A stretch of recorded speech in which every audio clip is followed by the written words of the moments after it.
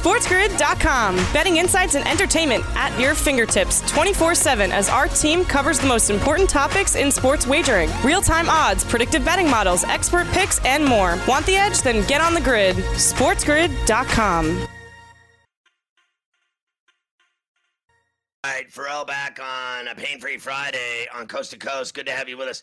So there's a story that's running around that the Mafia is going to try to intercept the vaccine shipments and then sell the vaccine shots on the black market for spiked prices. Mafia, what is going on there? How many millions of doses of vaccine do you think you're going to be able to get your hands on when you make that late night run to the airport? I have no comment about any. I don't know what you're talking about. I've never be part of any illegal activities. I'm a very wholesome, individual. With a puppy. All right, Mafia, let's talk about Spence and Garcia. Errol Spence says that even at 70%, he can kick Danny Garcia's ass. Do you believe him? I do believe him. We've talked about that even if this guy is, not necessarily what he was before the crash, but close to it, he's better because Garcia, let's, talk about this guy. Let's not, say that he's nothing. Let's not, completely write him off. Because like Porter was saying, this guy's legit. He has timing. If you look at his past record, up until 2017, he had a murderous row of guys that he beat through, whether it was Morales twice, Amir Khan, Zab Judah, Matisse, Lamont Peterson, Malignaggi, Guerrero. He beat a ton of people. Then that's when he started fighting Thurman and Porter and these bigger guys, and it started being a problem for him. Going up in this weight class, I don't think just works out for him too well. Spence is just bigger. He's stronger. He might not be at 100%. We don't know. You got to get that ring rust off you. But even if he's not 100%, even if he's, like you said, 70%, he's still probably better at this point in his career than Danny Garcia. Well, when he fought all those guys that you rattled off, he was better than all of them, and right. He was their size. When he took on better fighters, bigger fighters, like you mentioned, when he fought one-time Thurman and when he fought Showtime Porter, he lost both of those fights. Those are his only two fights, and we already know what Spence did to Porter. And I'm telling you, I already know what Spence would do to Thurman. And I know what Spence is going to do to Garcia. And I think you do too. Yeah, I agree with you. I think, Danny's got a shot, obviously, if that Spence is not nearly what we're expecting, if there is lingering issues that we are not foreseeing. And, of course, he's going to play like there are none. But if he's lying and there's something going on, maybe his speed's a little off, maybe he doesn't have that same pop, maybe he's going to be a little more, timid getting back in the ring for the first time after the things he suffered. There's always those opportunities, for Danny Garcia, if that is out there. But we're taking him at his face value, at his word, what we're hearing from other people who have seen him, and that he is, pretty much what he was before, and that didn't affect him negatively. And if that's the case, it's going to be a long night for Danny. Angel Garcia, Danny's father, the crazy trainer, and everybody knows he's crazy, says he thinks Spence is not 100%, and they're going to take advantage of that. I don't really buy that either. I don't. That's Angel just running his mouth, and that's what Angel's known for. We've known throughout his career. Danny Garcia is, kind of the more calm, collected, and just, respectful guy that's going to get in there and just do his business in the ring. Angel's the one that tries to get in the guys' heads, and that's what he's trying to do right here. We know that what Spence is. We know he's better. Angel knows he's better, but he's going to say, you know what? If I tick this guy off enough, if I work him up, if I get in his head, maybe that leaves opportunities for Danny. That's what he's looking for, but it's not going to happen. So let's talk about a UFC fight night tomorrow night. You're all over Hermanson, I'm guessing, against Louis Vuitton. I am over Hermanson. I'm not going to say all over because, surprisingly, Hermanson is an underdog in this fight, even though Vettori's coming in here on a week's notice. And Hermanson had two other guys that he was, ready for. As we welcome all the radio audiences across the country, we're throughout the United States, we'll be taking over Sirius XM next month. So get ready for that. But as we welcome on all those, Vettori is a guy coming in here on late notice. He's been training for other fights. He's been ready for other things. He hasn't been ready for a 5-round fight, and that's why I'm with Hermanson. I think even though Vettori is a better grappler than the guys that Hermanson was previously supposed to fight, I think still Hermanson is a bigger, better guy in that regard. And I don't care that Vettori has, good striking and good success against southpaws in previous fights. For me, it's all about Hermanson's skill and him being ready for this 5-round fight. I think he's going to get into the deeper rounds. I think that's where Vettori's going to have issues because he's been training for 3. Hermanson's been training for 5. You get into those 4th and 5th rounds, it's going to wear on you if this guy's been leaning on you the whole fight. And that's why the books have it going over 2.5 at -126 at FanDuel. They will go distances plus 215, so they don't think it's going to go all the way. I think as we get into the later rounds, that's where Hermansson is going to shine and take over.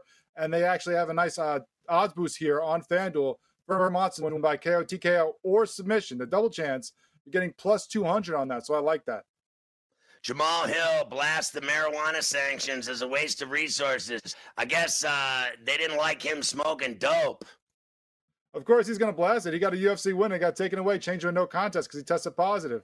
I agree with him that it's just ridiculous right now. And, you even had Congress putting stuff through the House of Representatives recently about trying to decriminalize weed. It's been ridiculous that it's been on the national, no-fly list essentially for anything. There's, a drug and that is terrible and we can't have it. We know this is not the case. It's not, all these other drugs. It's not a performance enhancer. It's ridiculous that we have this. And you see the NBA, they stepped up today and said, listen, we're not even going to test these guys for this. It doesn't matter. It doesn't affect them. It might even help them. So he's ticked off about that. But I'm taking Ovince St. Preux in this one as the underdog again at plus 136. I think the young guy Hill's coming in here. St. Preux's the veteran. The guy comes in weird angles. We saw what he did against Menefield last fight. I like him to win this fight. So Habib wants to build his new promotion into a UFC feeder league. What is he doing? He's making his own promotion. I think it's Eagle War Promotions. He's going to start his own thing over in Europe and the Middle East and over, in that area of the world. And going to do like, some of these other leagues, a smaller promotion where he can start these guys. He got a lot of teammates in that area of the world that he's been trying to promote with the UFC. So he's trying to get these guys, get them fighting, get them known, and then, let them go over to the big time. How about Demetrius Johnson going to fight for the ONE championship in February? Remember him? Yeah, he's been gone for a while, but he's still a tough fighter. All right, great stuff. We'll see what happens with Danny Garcia against Errol Spence tomorrow night on Fox Pay-Per-View.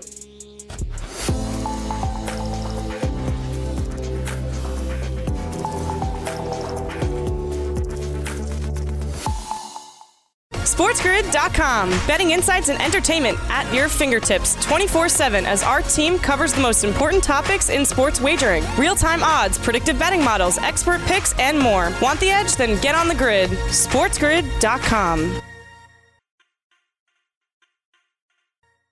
All right, Pharrell back on Coast to Coast on a Pain-Free Friday. Good to have you with us.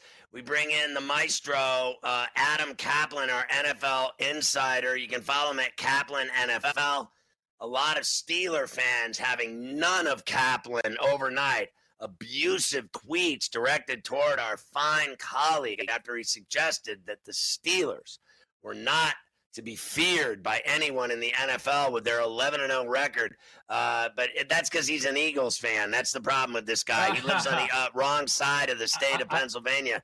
All right, Adam, good to have you with us. We got a lot to talk about today. Why don't we start out by talking about your crappy team and not waste any time talking about my kick-ass team that's going to the AFC Championship game. Let's talk about the Eagles. So the Packers, Eagles at Lambeau, and you're talking about Aaron Rodgers today, about possibly being the MVP. I said earlier, I think the Eagles get whacked in this game. They should, okay? They should. I saw the number earlier this week. It was around 9 or 10, and look, the Eagles have trouble scoring. We know that. But let's get over to Aaron Rodgers first, because you might have seen Devontae Adams, their star receiver's comments about Rodgers should be in the MVP running, and he definitely should be. When you look at the kind of season he's had, it's interesting because talking to other teams last season about why Rodgers was struggling with Matt LaFleur, the word I got was, from a conceptual standpoint, from just an overview of the offense, it was very vanilla, very conservative. And you saw his yardage total drop 440 yards from 2018. You really wondered, people are saying, is Rodgers done? Is he regressing? No. It was because the play calling wasn't good enough. Now you fast forward to this season.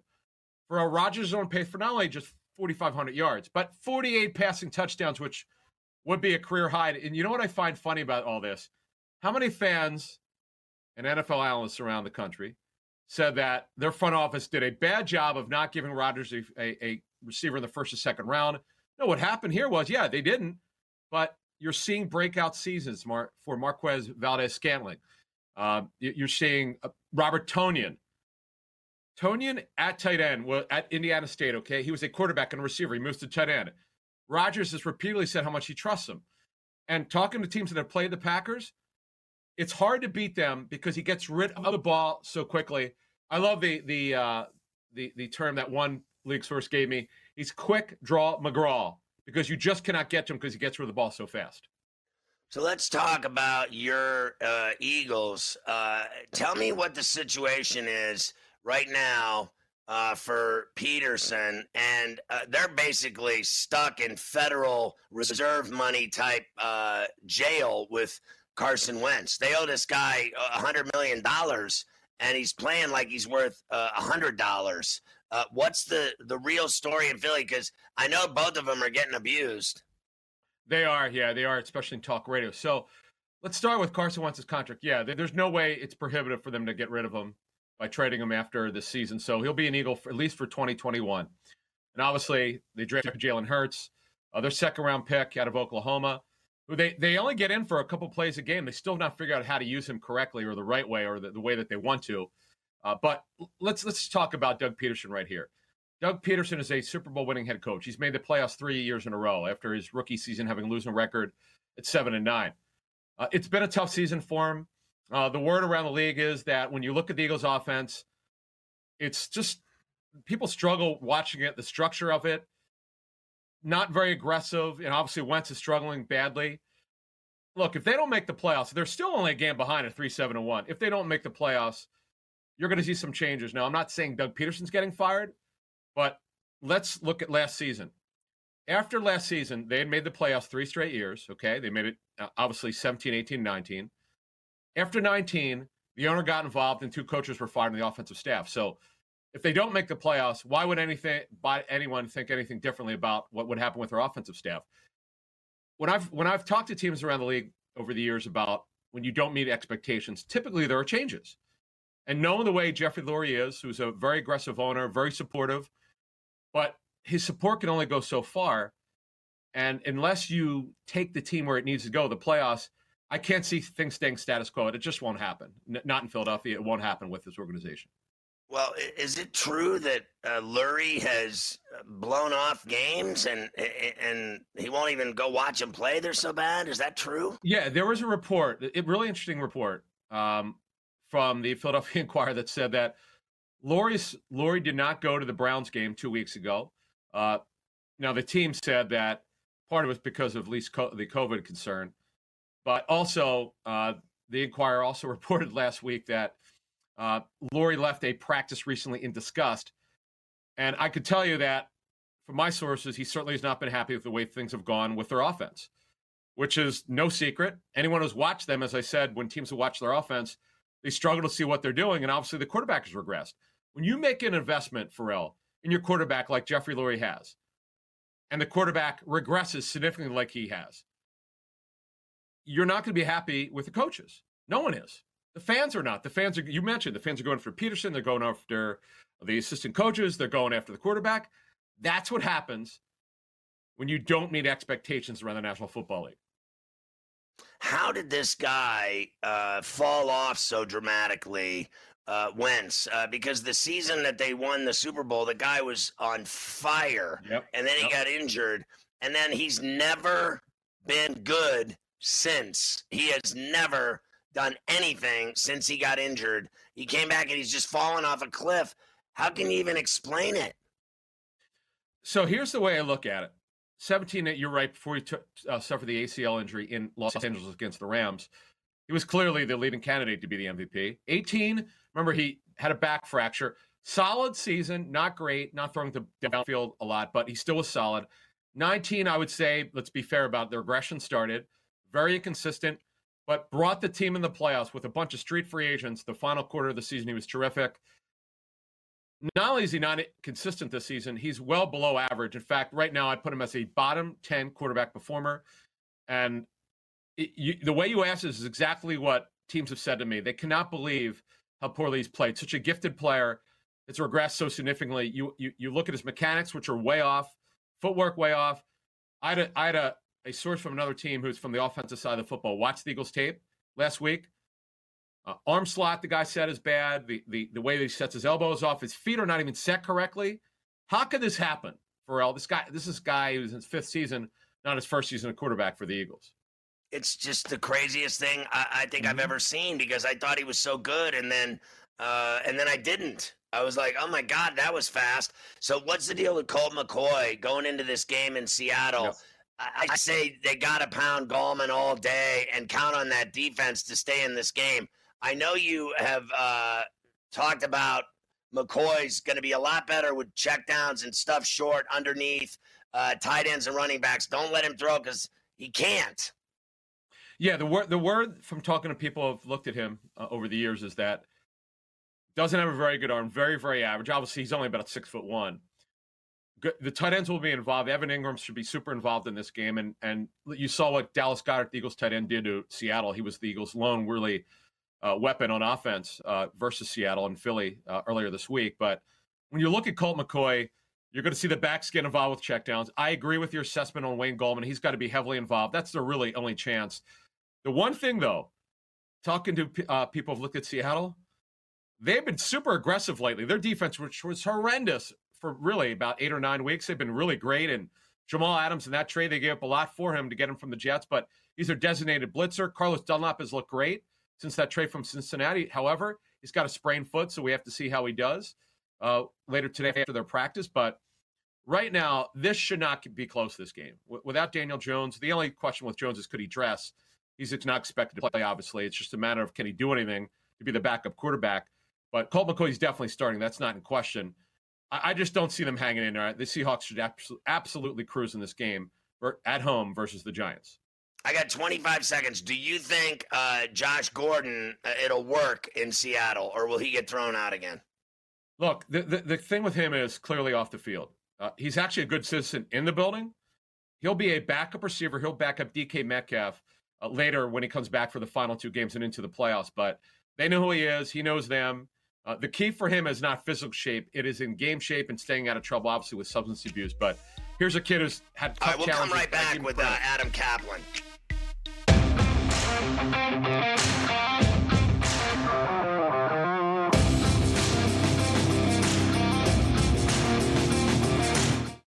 SportsGrid.com. Betting insights and entertainment at your fingertips 24/7 as our team covers the most important topics in sports wagering. Real-time odds, predictive betting models, expert picks, and more. Want the edge? Then get on the grid. SportsGrid.com. All right, Pharrell back on Coast to Coast. Let's talk about, with Adam Kaplan, the Colts and Texans. The Colts get DeForest Buckner back. That's huge, Adam. Monster. Absolutely monster, Pharrell. You might be talking about the NFL's best defensive tackle that nobody knows about. What a great trade Chris Ballard, the GM, the Colts made. Only had to give up a mid-first round pick for one of the most dominant defensive tackles in the National Football League, 6'7". They got Denico Autry, their DN, back also off the COVID list. And when you looked at their game last week, if you want to know why they got smoked at home by the Titans, these 2 guys are out of lineup. They're back. They should have no trouble on the road this week. The only guy they're going to be missing on defense is Bobby Okereke at linebacker, who's having a breakout season. A favorite with scouting sources around the league. They love this kid, but he's out this week for the 2nd straight week with an ankle injury. Now the Texans, this is a big reason why they're going to lose. You saw what they did. They absolutely crushed the Lions secondary last week. Will Fuller had over 200 yards. Well, guess what? He's out. 6-game suspension. Randall Cobb has to serve yet another game on IR due to his toe injury. Kenny Stills, they cut. So what they'll do is watch for Jordan Akins, a former baseball player. He's a little bit older. He's only his 3rd year in the National Football League, but he's 29 years old. He's a vertical threat at tight end. I talked to tight end coaches before the 18 draft. Pharrell, they absolutely loved him. They thought he was the 2nd or 3rd best tight end vertical threat for that draft. That's what he's going to do. He dropped 2 touchdown passes last week, though, so you got to keep an eye on that. Kiki QT will be their slot receiver for Randall Cobb, but they're down in pass targets. They've got to run the ball a little bit more, and they got to get the backs involved, particularly Duke Johnson in the pass game like he did last week. He had a touchdown, but this crushed the Texans passing game without Fuller because he is terrific, and he's on the final year, by the way, of his rookie deal. I mean, that's unbelievable. Fuller and his suspension. Cobb gets injured. Stills, they cut. I don't know why they did that. And then they go with this big tight end that can't catch touchdown passes. That is dangerous, but I'll tell you what's even more dangerous when you drop 2 touchdown passes. That's called danger of losing your job. One more thing I do want to add there. Bradley Roby, their best corner, he's also suspended for 6 games, so that'll crush them going against the Colts. I'd be shocked if this game is close. I don't see it. The Colts should dominate this game. Yeah, I'm with you there, Adam. Let's talk about Monday night. Carver High is under a tremendous strain. He's not even working Monday. He's just, the whole thing has got him rattled. He's not even going to be at work Monday. He literally took off. It's so bad. He took Tuesday off as well to recover from all of this. Even if the Bills win, he needs a day of meditation and beer drinking. This is going to be a fun game because the Niners defense, let me tell you something, they're bringing it right now. They did some number against the Rams last week. They completely shut down Jared Goff and the Rams. So they've gotten healthier on the defensive side of the football. But the one issue they have on offense, and this is a big one, Deebo Samuel had a setback with his hamstring injury, the same one that kept him on IR for a while. So they got to keep an eye on that. They're getting Brandon Ayuk back from the COVID list, thank goodness, for this game. Jordan Reed is kind of getting the job done at tight end when he can. They've got a bunch of the running backs back last week. Raheem Mostert had a good game. He'll be more involved in the offense going forward. I smell an upset in this game, folks. I really do. I would, if I'm Carver, I absolutely am a little bit concerned about this. Now, remember, though, this is not in San Francisco. This is in Arizona. It doesn't matter. The fact of the matter is the Bills have to travel out west. The Niners are only one game back of that wild card. The Cardinals are holding that at 6-5. The Niners are 5-6. I give the Niners a real shot here. I'm going to pick them in an upset, and it certainly would be against the Bills. And I'm a little bit concerned about the Bills in their passing game. Their offensive line is not doing a tremendous job of protection. The numbers are going down for Josh Allen lately. We'll see how he does this week. This will not be an easy matchup. The Niners played great last week on defense. Listen, you're like Harbor High. You know, the Bills keep winning. They're going to win the division. You're telling me how bad Josh Allen looks. And then Carver High, when they win the game, he's like, they didn't look good. They looked awful. They were sloppy. They were this or that. I'll take any W I can get. And I love Josh Allen. I'm so sorry that both of you have soured on the great talent of Allen up in Buffalo. Just not. This is a tough game last week for him. Honestly, you're like, to impress you and Carver High, I mean, I really got to roll out the red carpet to get the approval. Now, let me ask you this. Samuel, I thought, Adam, looked fantastic against the Rams. It changed the dynamic of their offense, dramatically. I was like, oh, my God, they look good. And then I went on the air and I said, look, this is a dangerous football team if they're healthy. They spent the entire season just ravished with injuries. Do you obviously think this Samuel injury is going to set them back and kill them a little bit? But I think that's a good football team that beat the Rams. I think the Bills have their hands full, and everyone else the rest of the way was San Francisco. Yeah, because their defense, despite all the injuries, it's righted itself. They're playing consistent football on that side. And Robert Saleh, their D coordinator, is a heavy head coaching candidate in January. In fact, here's the funny thing about Robert Saleh. First few years, their defense was horrendous, okay? Last year, everybody wanted him fired going to the 19th season. They had a breakout season on defense and make the Super Bowl. There was all these players. He's doing an even better job this year with lesser talent. He's done a phenomenal job. And to me, he's one of the best defensive coordinators in the league. And you watch him on the sidelines, Phil. I'm sure you've seen him. Guy's got a ton of energy. He's a great teacher. They've just done a great job. And I give Kyle Shanahan credit. Not enough people give him credit for keeping the team together. They've had the worst injury situation by far in the National Football League. They've had these crazy COVID situation. You might remember with that home game about a month ago against the Packers where they lost all sorts of players. In fact, people wanted that game moved for 3 days. The league wouldn't move it. They got blown out at home against the Packers. But that didn't stop them. They've turned their season around. And, the Cardinals are sort of inconsistent. The Niners are pushing for that last wild card spot in the NFC, and it wouldn't shock me if they got it. Do you think the Niners coordinator has a better shot at that Lions job than Bieniemy? Because it is stunning to me how I have heard Eric Bieniemy is the number one coach on everyone's list for 2 years, and the guy still doesn't get a job and does even get an interview. I mean, it is unbelievable to me. I could tell you for a fact he's absolutely the number one candidate. He'll get a job this year. Now, we're going to have probably between 6 and 8 openings. The average since 1990 is 6.5 openings. We have 4 GM openings, which is almost historic. You rarely have more than one. We have 4, and we could have 2 to 3 more openings. So Bieniemy will get a job. There's no question about it. The only question for him is who's going to be his defensive coordinator.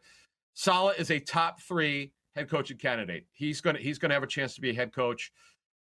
You got to give Kyle Shanahan credit. He's done a great job really handling his coaching staff, getting a very good staff together.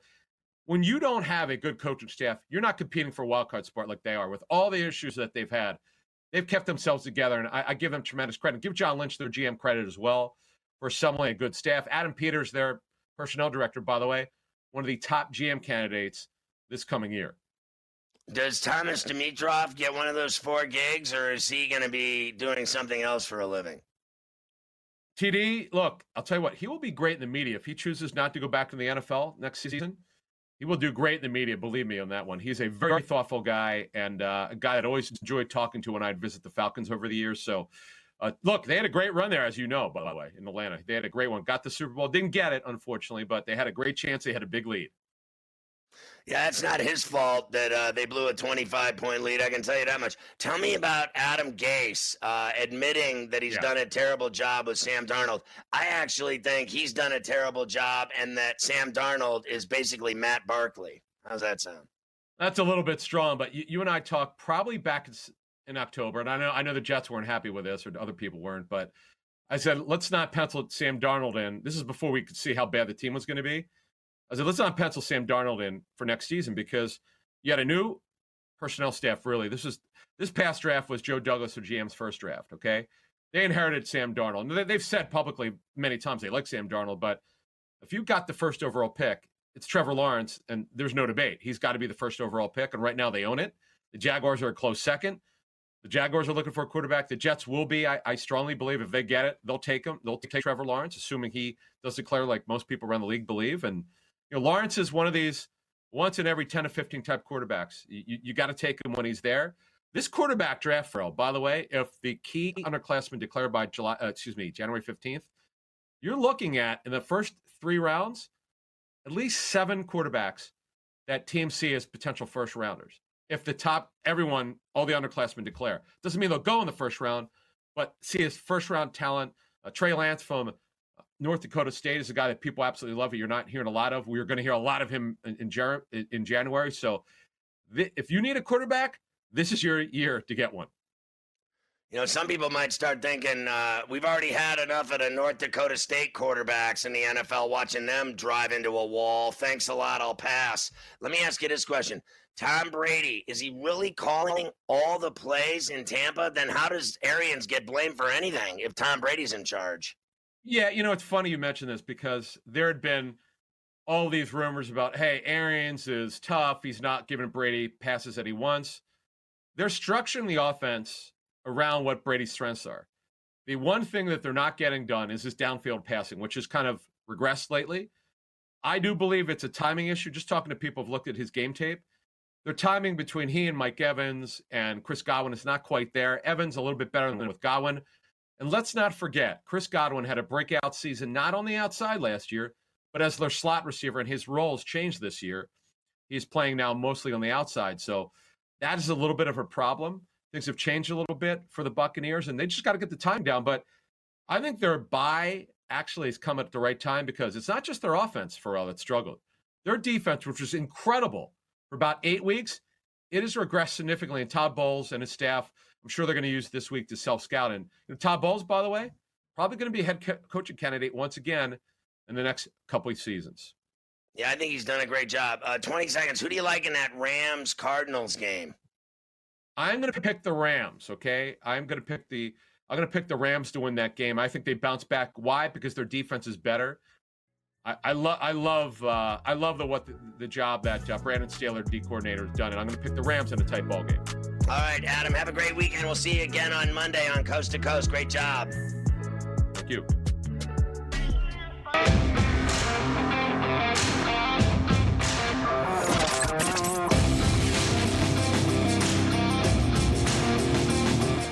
SportsGrid.com. Betting insights and entertainment at your fingertips 24/7 as our team covers the most important topics in sports wagering. Real-time odds, predictive betting models, expert picks, and more. Want the edge? Then get on the grid. SportsGrid.com. All right, Pharrell back on Coast to Coast. Carver, I want to start by talking about, Primo boy, Kyrie Irving. Can we get him in the Primo Club? Primo Donna. So this guy today came out with a statement basically saying in not so many words, I'm going to tell the story because the media can't tell the story accurately of what I want to do this year. I want to show up for work, be a great player, be a great teammate, have fun, ball out, try to win a championship with the Nets. And I'm all business, and I'm getting down from the jump, and let's go. And then later in the day, there were reports that he wasn't going to do any interviews this year, and he was going to put a ban on the media.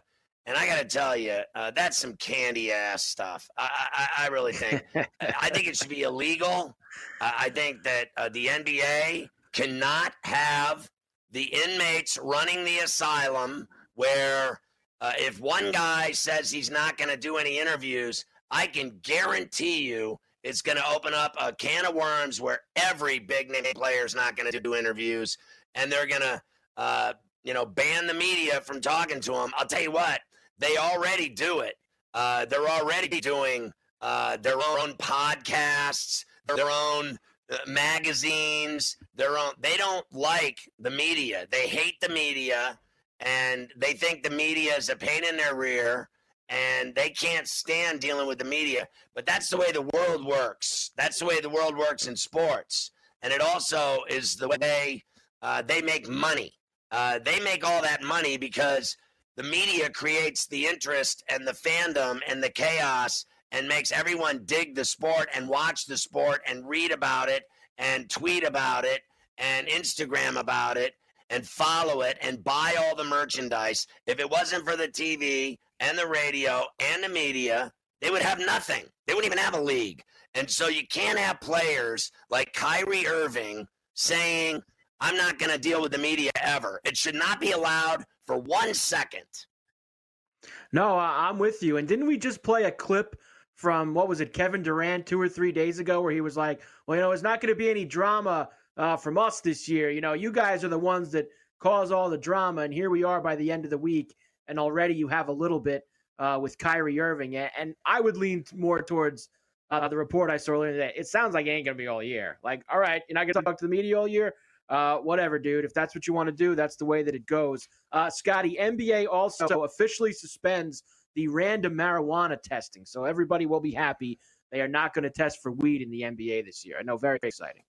Well, I know that half the league smokes, so they smoke with or without the testing and rules. The old adage was that they knew when the test was coming, so they always were able to pass the test, and they only get tested once, and then the rest of the year they smoke. Everyone knows that the NBA players smoke and blaze. That's just all there is to it. And, I'm from the side of the river that says people have to get over the whole weed thing. I mean, it's been loosened in several states. It's legalized through voting in New Jersey here in November. We already know there's several states where it's legal. That's still a federal crime is a joke. I just think that they got to get over it. I agree with the UFC fighter that has a problem with it. I agree with NBA players that have a problem with it. I think NHL players, how many times should you be hit in the head and have your shoulders torn off and slammed into the boards and get on the team plane in agony? You can't take opioids. You can't smoke weed. I mean, what do you take an Advil and get over those bodily abuses that they go through? Just let them smoke weed and deal with the pain in their own way. Eventually, it's going to happen. Eventually, I guarantee you, they're going to allow weed in sports because they've already started opening up that can, and I think it should continue to open up and then just be allowed all around. All right, we bring in the legendary Hall of Famer and the always classy Jimmy Lennon. Very excited about tomorrow night's Fox pay-per-view PBC from Jerry's World in Arlington, Texas. The Truth, Errol Spence against Danny Swift Garcia, going to be a good one. The great Jimmy Lennon joins us on Coast to Coast. Jimmy, my man, I hope you're well. Good to see you, my friend. Scott, thank you so much. Great to have me be with you here, getting a little break from my bubble in my hotel room, which I've been too many hours. And so it's great to talk with you and get that break. Listen, were you at the the Spence fight with Mikey Garcia at Jerry's World in 2019. I was at that fight. Did you do that PBC fight? I think you did. I did do that fight, and it was a tremendous thing to see all those folks there and an amazing stadium and a really good fight. And it was very exciting and really happy to be going back there tomorrow night. I think it's just a great stadium. I thought it was an unbelievable atmosphere for a fight. And we saw really Errol at his finest. I thought Mikey bit off more than he could chew. I liked his stones that he took him on and went up in weight. What did you think of seeing Errol Spence that night with that big crowd and perform in front of his hometown and how he looked so good? And then after that, his decisions that he made away from the ring started falling down and getting in car crashes and everything. Are you surprised at what happened to him after all the success? Yeah, well, first of all, in terms of the atmosphere of that event, it was terrific. It was one of the memorable ones. I've done a lot of big ones, when Chavez fought in front of 135,000 people. A lot of Tyson fights were very exciting. And when Errol Spence sold out the AT&T Stadium, that was another just great atmosphere that I certainly won't forget and was proud to be a part of. I like that Mikey Garcia stepped up. He took on the challenge. He's been true to his word. He always wanted to fight the best. But you're right. He wasn't quite big enough, not quite at the same level as Errol Spence. Errol fought very smart that night and just won a masterful, so clear-cut decision. And in terms of, his activities, yeah, I was surprised. It's unfortunate that he made those some of those decisions that got him into a little trouble, and maybe this woke him up. I think he's certainly said that it has, and I think we're going to see 100% Errol Spence tomorrow night. I really believe he's back and 100%. Yeah, I was at the Garcia fights when he lost to one-time Thurman and to Sean Porter. I had Sean on the show this week as well, and I just think here's another situation. I just think Spence is better than Danny Garcia. And I saw Spence beat Sean. I think Spence can beat Thurman. I think Spence can beat anyone he wants. Do you think this is another situation? I know that Danny's of weight now, and he's beaten everyone at other divisions and other weights. But at welterweight, I don't think he's been that impressive. Yeah, you could certainly have heard that argument, and you could argue that. The one thing is that he's now been at welterweight for a while. He does have a great punch, great chin. He's a masterful boxer. And I tell you, he has surprised me a number of times. When he stepped up and knocked out Lucas Matisse, or just destroyed him in a fight. It really surprised me. That was a number of years ago. But I certainly wouldn't count him out. I'm not a person who's going to predict a fight that I'm a part of. But I really do honestly believe it's a very competitive, good fight. And I think it goes 12 rounds. I think it goes to a decision. And, we'll see which way it turns. But, I'm with you. Errol Spence has always been considered just a tremendous fighter, one of the best pound-for-pound fighters. And people often talk about in the gym how hard he hits and how that bag sounds when he hits it. I've heard numerous people talk about that. So we'll see. We'll see what happens. It's a fight that I certainly don't want to miss. I can't wait to announce it and sit down and watch it unfold. So your career has been brilliant. It runs in the family. What's it like, really, and I mean this in all due respect, following in your father's footsteps and carrying on that tradition as eloquently as you have and brilliantly? It has to mean a lot to you and your family to see all that and all these years and decades of excellence. Well, thank you for those kind words. My father announced for many, many years, and I remember at first I was certainly in his shadow, as I should be. And, I believe he's the best announcer that ever was. But now more and more people are saying, oh, your father announced as well. So that surprises me a little bit. But it's, of course, now a long time ago. And I know that working with my father, I made him the happiest man in the world by following in his footsteps. And it was just something I thought I'd try, and it kind of took off very well. And so he was very proud and very happy. And yeah, I did make my family happy. And, I'm a lucky man. I'm very fortunate to be involved in this sport where I can, a sport that I love. I can do work. People treat me so nicely, and I can sit down and watch some of the best fights in the world in seats that are even better than Jack Nicholson seats. Yeah, I'm telling you, you're right there in the middle of it all. What's it like for you to be in the ring for some of the greatest fights ever? Now, I worked for Don King. I worked for Oscar. I worked for Floyd. I've worked for Al. I've worked for Bruce Binkow and Richard Schaefer. I've been at over 100 title fights. I've sat right there with you. I've watched you every step of the way. What's it like for you to be in that arena on those nights of just the most incredible energy in the sport ever, and you're in the middle of it all and you're in charge? Yeah, there's no place I'd rather be in the world at that moment, at that time, to be in the center of the ring. And sometimes having people listen to every syllable because the decision might be so close and they can't wait, or to really put the spotlight on the fighters. I love that. The bigger the fight, the easier it is in many ways, because there's such a crowd atmosphere and such excitement. You can feel it, and that's what makes boxing so great. You and I have had a lot of the same bosses. I've worked for all of them as well, and right. Those are all just great fights. And like I said earlier, I love announcing and being in charge, but I really do love sitting down and watching it unfold. I mean, it's a great feeling in this terrific sport. Yeah, no doubt about it. So I got to ask you lastly, real quick, respectfully, I have 1 minute. You've done a lot of MMA as well, Strikeforce, Elite. You've done K1. You've done everything all over the world in the Far East. Do you like doing that as much as the boxing?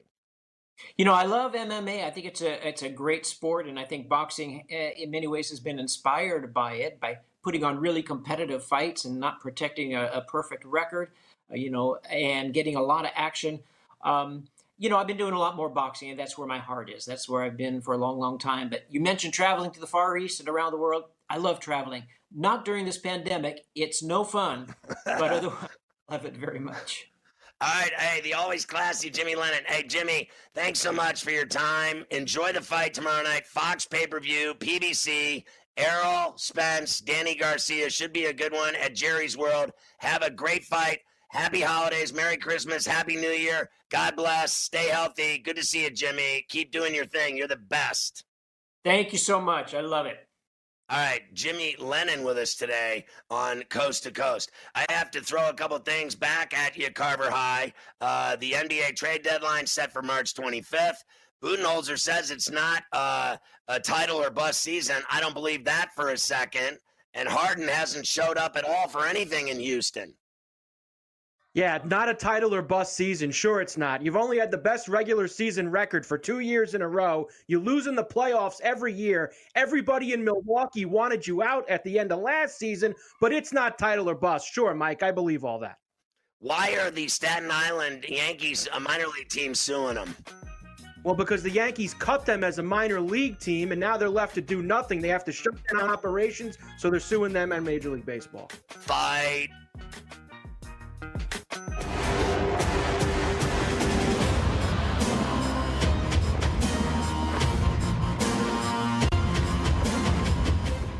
SportsGrid.com. Betting insights and entertainment at your fingertips 24/7 as our team covers the most important topics in sports wagering. Real-time odds, predictive betting models, expert picks, and more. Want the edge? Then get on the grid. SportsGrid.com.